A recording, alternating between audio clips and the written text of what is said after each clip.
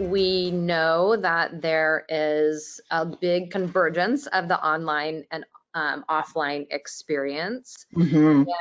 The question is have these dealers map their customer journey?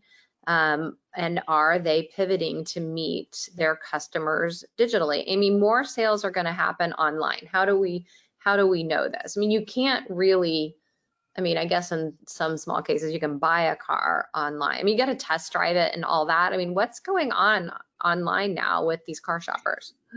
Most everyone at this point is making their decisions online, doing all their research, making their decisions, and then going to test drive as a final step before they purchase. Or not test driving at all. But most people still want to test drive. But everything up until that point, they want to figure out and have settled before they even get there.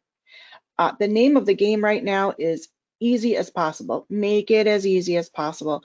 Everyone through the pandemic has really gotten used to having things brought to them, handed to them. Right? Convenience has become such a large part of our decision making. So we really need to get to potential car buyers while they're still on the couch, before they've ever stepped foot outside the house. We need to get them virtually and get them early.